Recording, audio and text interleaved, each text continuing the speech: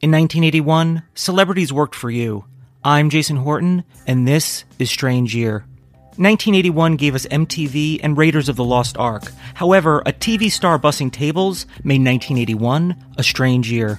Andy Kaufman, October 1981. It is also the end of an era because Jerry's Famous Deli over in Studio City is closing today. You know, this has really been a hot spot on Ventura Boulevard for decades, popular with movie stars and, of course, the regulars there.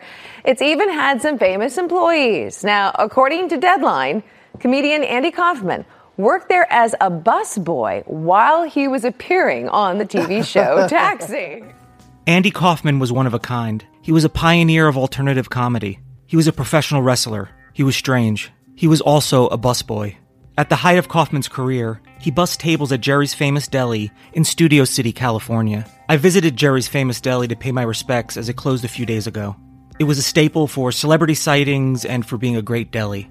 Jerry's closed after 42 years in business, and that's where Andy Kaufman comes in. Andy Kaufman was a busboy at Jerry's, not while he was a struggling performer, but at the height of his success. It was during his TV show Taxi. Kaufman always denied being himself, despite customers pointing out the obvious. He said his reasons for doing it so he would never lose touch that he was an ordinary person.